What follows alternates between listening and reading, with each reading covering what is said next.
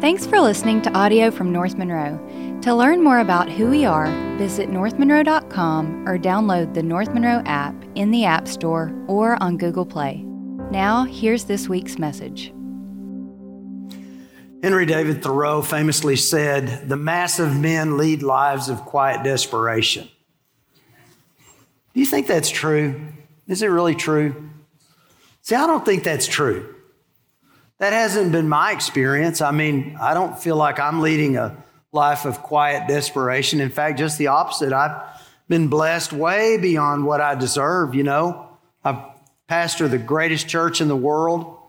I've got a team around me that are a delight and a joy to serve Jesus with. I'm covered up in committed followers of Christ. In fact, I would put the spiritual commitment of this church up next to just about anybody and say, man, God has filled this place as it's a crazy place to be a part of.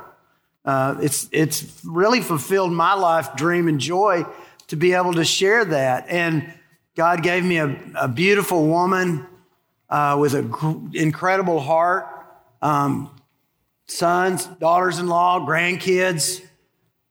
I mean, and it's all a gift. I didn't deserve any of it, and it's all better than I deserved. And if he was to take me out tomorrow, I'd have no complaints. I'm like, hey, it's a great life. That's the way I genuinely feel. I mean, I'm not blowing smoke. I really feel that way. And honestly, the people in my world feel that way too. I lost our buddy Glenn 2 weeks ago today. He passed away. He started having these strokes, and the doctor said, you're just going to keep having them. There's nothing we can do. And he lost his sight. And he finally said, I knew I was going to do this.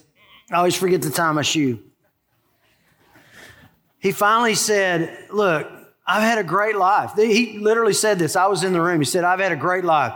I've traveled. I've done what I wanted to do. I've been around people that I love. There's nothing that I didn't want to do. God has given me so much in my life. I'm ready to just go see Jesus. Just take me off the medicine and let me go home. And they did that, and he passed away, and no regrets. He doesn't live a life of quiet despair, and I don't really know anybody in my world that lives that way. I mean, I know we all get down from time to time, and I know we struggle from time to time, but to say that my whole life is marked by quiet despair, I don't believe that. Not for me. So the question then is, well, then why did Thoreau say it? And even more importantly, why is it so quotable? And I've got to come back and say, well, that must be the way a lot of people feel. If the mass of men lead lives of quiet desperation and everybody keeps quoting that, then maybe they're quoting that because it expresses how they really feel. And so what I realize is that without Jesus, that probably is the case, that despair becomes the mark of the life without Christ. Last week, I dragged you through 300 years of philosophical evolution. I'm so sorry. But I needed you to see two things. First, these precepts we embrace came from flawed men. I think sometimes we don't get that because they seem so smart, and they are smart. But they're deeply flawed, and the lives that they have lived are often lives Thoreau described of misery. And yet, they're still with us, right? And we still sort of have their ideas sort of lingering in the background. Gary Willis said this, two contrary feelings, therefore, grow up in the academy. That's the academic institutions. That's the intellectuals. The sense of superior knowledge and the sense of ultimate powerlessness. A combination that makes for resentment. And resentment, according to Scheller and Camus, leads to intellectual asphyxiation. I love that word, that expression, intellectual asphyxiation. The constant rebreathing of one's own thoughts in a closed room. And when you know the backstory of these guys, you realize that the ideas that they put forth are the ideas that are coming from broken people. And yet their ideas are with us today, permeating our culture like shards of broken glass in a wedding cake. And we're not even aware of it because we just become carried along by the consensus of culture, and consequently, we struggle with the same things that these flawed men struggled with. Secondly, most importantly, I want you to understand that this way of thinking leads to despair. Nobel Prize-winning physicist Steven Weinberg concluded, the more the universe seems comprehensible, the more it seems pointless. And that's exactly what Solomon said in Ecclesiastes chapter 1, verses 1 through 3. I told you, man, this is a tough book, but it's a real book, and it's a book that expresses the tension of the modern time better than anything I could imagine. Written 3,000 years ago, it's parroting the consensus of culture today. And he starts with this downbeat. He says in Ecclesiastes 1, these are the words of the teacher, King David's son, who ruled in Jerusalem. So that's Solomon. Everything is meaningless, says the teacher, completely meaningless. What do people get for all their hard work under the sun? And you see the context here. He starts with the conclusion, meaningless, meaningless. Everything's meaningless. Vanity of vanities, all is vanity. Everything's vacuous. There is no real weight or substance to any of this. That's his conclusion. And then then he goes back to his question. What's the point? What advantage does man have in all the struggles and hardships and difficulties that he goes through in life? Why go through all that if it's meaningless?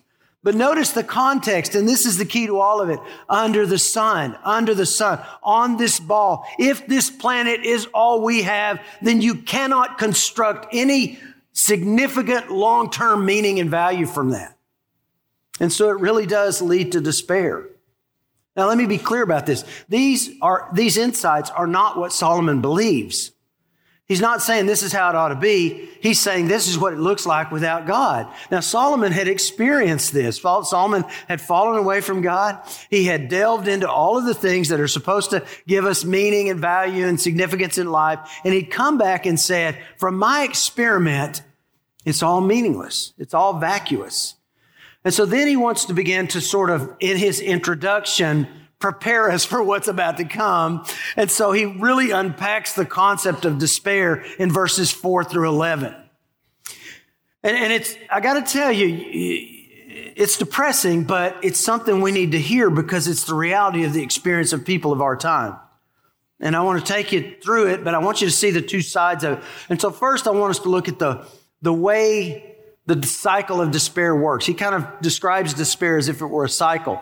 And then the second, we'll get to the effects of this cycle on us and what we deal with personally as a result of it. So let's start with the first, the way of the cycle of despair. And there's a logical train of thought in his words. Look at it. First, life moves in cycles. That's basically what he says.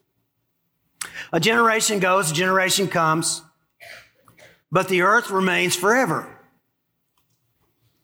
Also, the sun rises and the sun sets, and hastening to its place, it rises there again. Blowing toward the south, then turning toward the north, the wind continues swirling along. So you see the cyclical nature. And on its circular courses, the wind returns. All the rivers flow into the sea, yet the sea is not full. To the place where the rivers flow, there they flow again. So we see this endless cycle. But rather than taking comfort in the predictability of the world, he sees it as something that leads to something desperate and monotonous, which is that second thing. The cycle becomes monotonous. Look at what he says. All things are wearisome. Man is not able to tell it. I mean, it just seems to be after a while this repeated cycle. Now, these are the musings of an old man. These aren't the young man full of hope and vigor and optimism. This is an old guy who's sort of been there, done that. Third, monotony turns to longing. The eye is not satisfied with seeing, nor is the ear filled with hearing. In other words, I'm never really satisfied. I'm never really full. I can see it. There's always more that I could want, right? I mean, he sounds like to me? That great theologian Mick Jagger. That's who he sounds like. You know the line? I can't get no satisfaction. That's what he's saying. And you see this monotony is creating a longing. That which has been is that which will be, and that which has been done is that which will be done. So there's nothing new under the sun. Is there anything of which one might say, see, it is new. Already it's existed for ages.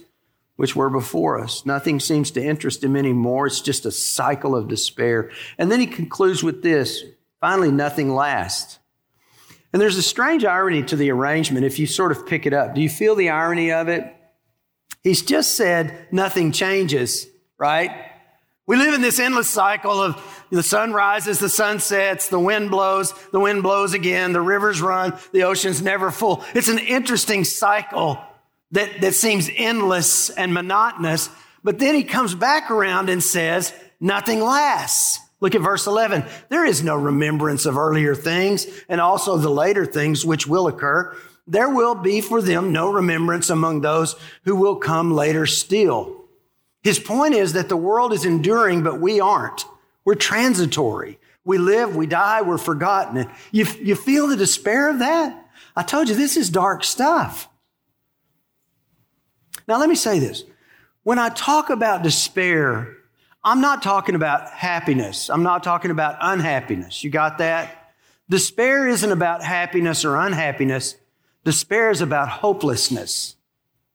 You see, there are non-believers whose worldview is fixed to this planet, who can find different ways to, distract themselves into happiness, and they can seek happiness in this thing and then chase happiness in that thing. And there's a temporary nature to the happiness that they discover.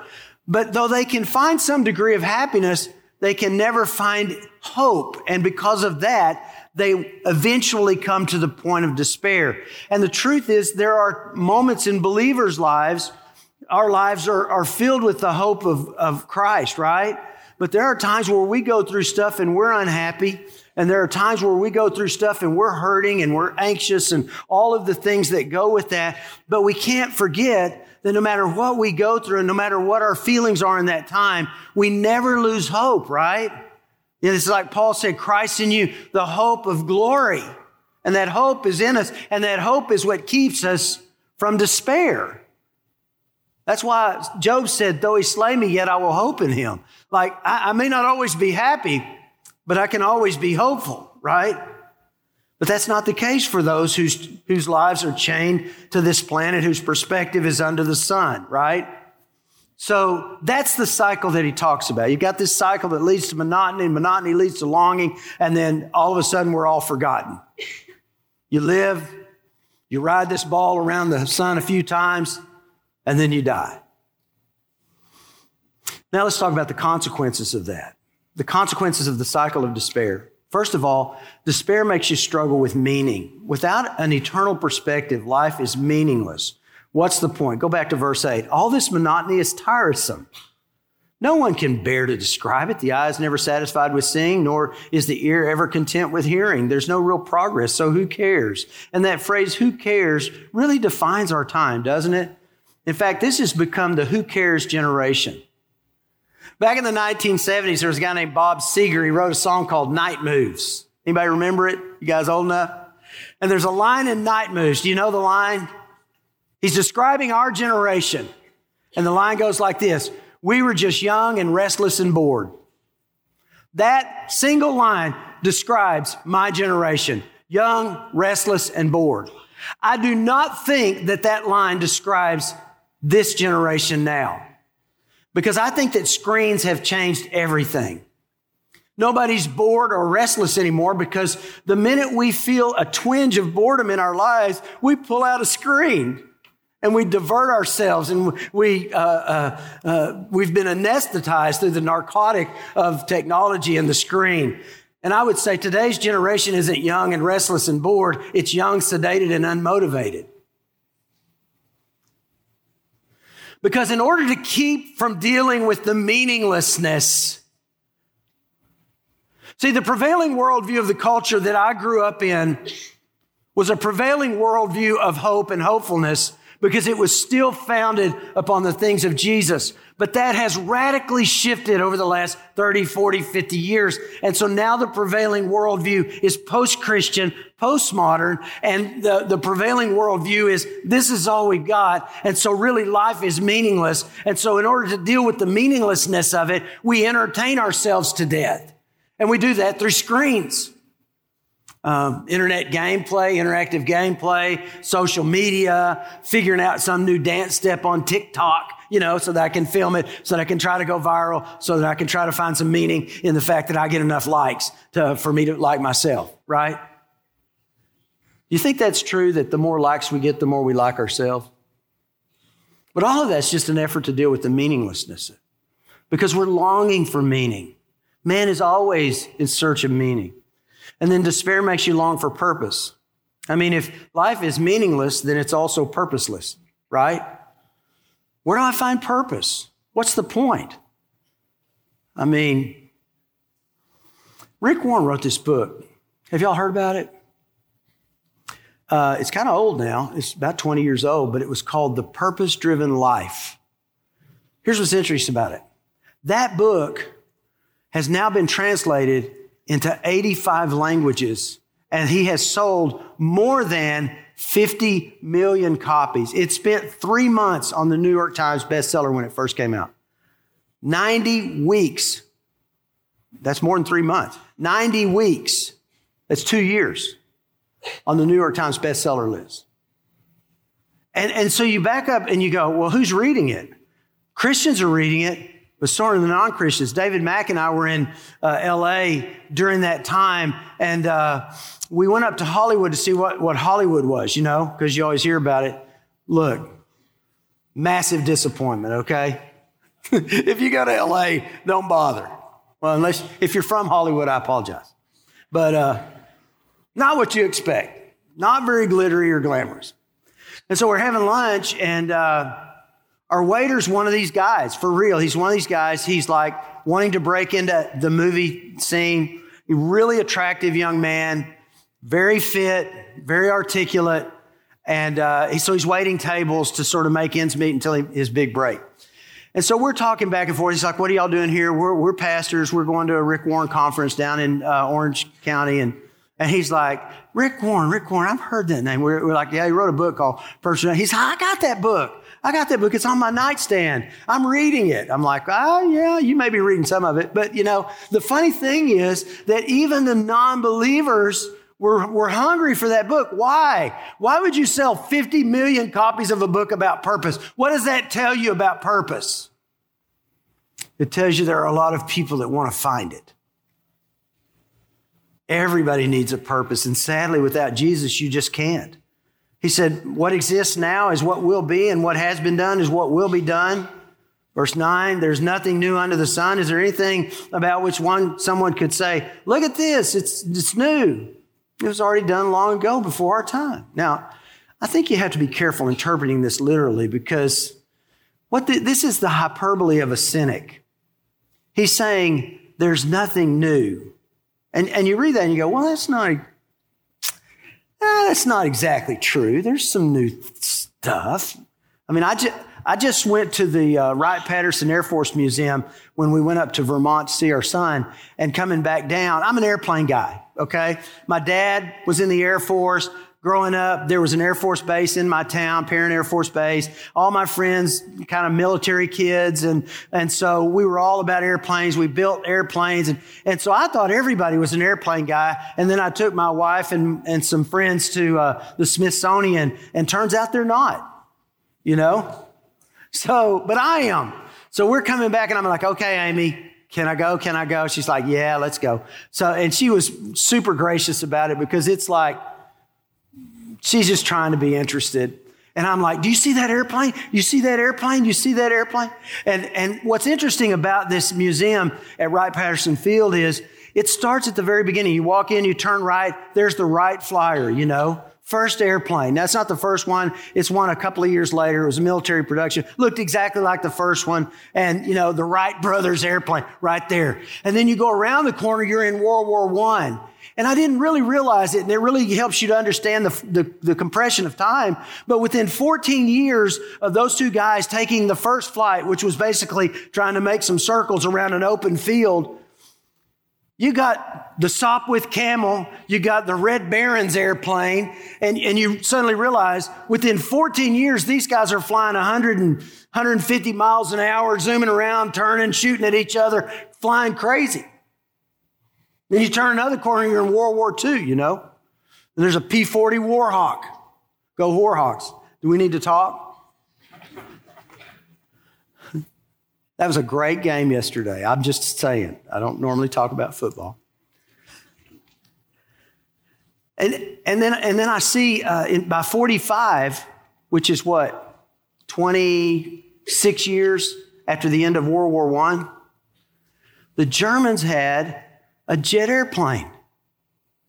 I mean, I'm compressing time here. You've gone from the Wright brothers to the Red Baron in 14 years. You've gone from the Red Baron to jet airplanes in 26 years. And then 24 years after that, just 24 years after the first jet airplane, there's a man standing on the moon. Did y'all know that? Did you know that from Orville and Wilbur Wright at Kitty Hawk, flying the first airplane, 66 years later, just 66 years later, Neil Armstrong is putting footprints in lunar soil. So don't tell me there's nothing new, Solomon. There's a lot that's new, like space flight and air flight and cell phones and television and all kinds of gadgetries and Wizmo and all of that stuff. But look, he's not talking about human achievement. He knew about all that. He's talking about life. He's saying life doesn't change. We all think because we've got all this technology, we're that much more sophisticated, but we're struggling with the same junk he struggled with 3,000 years ago. We're born on this ball. We ride the ball. We die on the ball. And if this ball is all there is, then what's the point? There's no purpose under the sun. That's what he's saying. Let me introduce you to a word. It's called nihilism. Have you ever heard that? It's the Latin word for nothing. And nihilism is the rejection of all religious and moral principles, and it holds that life is meaningless. Sort of the poster child for nihilism is Friedrich Nietzsche. Remember, I mentioned him last time, Nietzsche. He's the one that said God is dead and then spent the remainder of his life in an insane asylum. That's Nietzsche. And Nietzsche basically rejected all morality, all ethics. He said that man is essentially driven by the will to power. The Nazis took Nietzsche's philosophy and they applied it to National Socialism, which was sad and ironic because Nietzsche didn't like nationalism and he was rabidly he hated anti-Semitism. But they took it, they applied his and all of that, and consequently, that's how they sort of supported everything they did from that. And I told you last time, Nietzsche's making a comeback. You're like, what? Why? Why would Nietzsche make a comeback? Because nihilism is the only reasonable solution to atheistic, secularistic, naturalistic, humanistic worldviews. And so postmodernism is essentially a worldview that's based upon or ultimately concludes in nihilism. And that's why I tell you about that word, because that's really what's driving it. This means life is meaningless, then believe nothing, value nothing, hope for nothing. And then despair makes you search for significance. No one remembers the former events, nor will anyone remember the events that are yet to happen. They will not be remembered by the future generations. And I'm like, wait, that's not completely true. I mean, some people are remembered. I think it's ironic. Solomon said nobody's going to remember anybody, and we remember Solomon, you know. Historians and genealogists remember people. I did genealogy for my family, you know, and went all the way back to the first guy that came to America. His name was Lawrence Dietz. I was looking for, you know, maybe some tie to George Washington or Albert Einstein or something. But all I could do was tie us to Lawrence Dietz, who was the first man kicked out of New Amsterdam for trying to sell his wife. So, not great, you know. And I think things kind of degenerated after that. But do I really know him? I mean, I know his birth date and his death date. I don't really know, apart from the fact that he sold his wife, got his ear cut off, and got banished from New Amsterdam. The truth is, we won't really be remembered. Blake Shelby gave a talk at the Sportsman's Banquet. It's a great talk. he led off by talking about his trophies. He didn't brag enough, I thought. I said, Blake, you need to brag more because these are hunters. And, Blake grew up in the hunting and fishing world. His dad was the director of marketing for Ranger Bass Boat. Some of you guys used to read Bass Magazine, And at the back of every Bass magazine, there was a little cartoon called Harry and Charlie. I brought one to show you. Here's the that's a typical cartoon. Loosen the drag just a tad. Notice that name at the bottom, Shelby. Blake's dad drew those cartoons. So if you guys were ever bass guys, which I wasn't, you would know that. Director of marketing for Mossy Oak, publisher of Peterson Hunting Magazine. He ran PSE Bows, was on the Outdoor Channel filming. He's got a picture in his office of him and Dale Earnhardt hunting together. He's got a Dale Earnhardt signed rifle. This is Blake. He's got Hank Parker on speed dial on his phone. One time there was a bomb threat called into a SHOT Show, and he spent 3 hours in a pickup truck with Ted Nugent. You need to ask him about that. Blake said, I got to hunt in a lot of places, and I basically got to kill anything I wanted to kill. I've hunted about everything you want to hunt. He said, let me show you my trophies. And to a bunch of hunters, they want to see trophies, right? And he put up on the screen a picture of his wife and daughters. He said, these are my trophies. Then he put on a picture of his friends and his friends' kids. He said, these are my trophies. And he really brought it home. But the thing that he said that was so powerful, he said this. When you die, they're going to back a truck up to your house and take all your trophies and throw them in the dumpster. Nobody wants your trophies. Solomon said it like this: the world spins, the wind blows, the rivers flow, nothing lasts, life never changes. We are born, we live, we die, we are forgotten. That's life under the sun, and that's the sad cycle of despair. It's hopeless. And if this world is all there is, then that's all you get. But this world is not all there is. Here's the biblical worldview. You ready? Let me wrap this up. Here's the biblical worldview. You are significant. Why? Because you were created in His image. Your life matters. God loves you and He's got a plan for your life. Don't think for a second that what you do on this earth doesn't matter. In fact, everything you do on this earth is preparation for eternity. You matter, and what you do matters. And you have a purpose. And your purpose is, first of all, to look like Jesus. Everybody that comes to faith in Christ Jesus, God begins to set out on a plan, and that plan is to conform you to the image of His Son. He wants you to look like Jesus, and He wants you to share Jesus with everybody you come into contact with. That's your purpose. I don't care what you do to make money. Your purpose is to reveal Christ to this generation, and you are eternal. That's what the world doesn't get. We are eternal. Just because you can't see, feel, and touch it doesn't mean that it doesn't exist. How do I know? Look at this, Ecclesiastes 3, verse 11. Yet God has made everything beautiful for its own time. He has planted eternity in the human heart. Underline that part. He has planted eternity in the human heart. But even so, people cannot see the whole scope of God's word from beginning to end. That's why people don't believe in it, because they can't see it. Look, guys, He's too big to fit between your ears. There's a part of God we can see. The only part of God we see is what has been revealed. And He reveals to us what He wants us to know about Himself. But there's a whole nother part of Him that's hidden. Bard called it the Deus abscondis. It's the hidden part of God. He's never going to reveal that until we see Him face to face. But He's revealed to us all that we need for life and godliness. He's revealed to us all that we need. And He's put eternity in our hearts. Let me ask you something. Why would we long for a place that doesn't exist? And yet you go anywhere in the world and you look at the culture, no matter how primitive, no matter how sophisticated, and at some point in there, they're longing for eternity and they're longing for God and they're trying to figure out a way to connect with Him because it's in our inherited spirit that we are born with. Paul said it in Romans chapter 1. It's put inside of us. And that's why, because there's so much more, Jesus said, look, Don't let your heart be troubled. You believe in God, believe also in me. In my Father's house are many mansions, many dwelling places. If it were not so, I would have told you. I go to prepare a place for you. And where I go, I'm going to receive you to myself, that where I am, you may be also.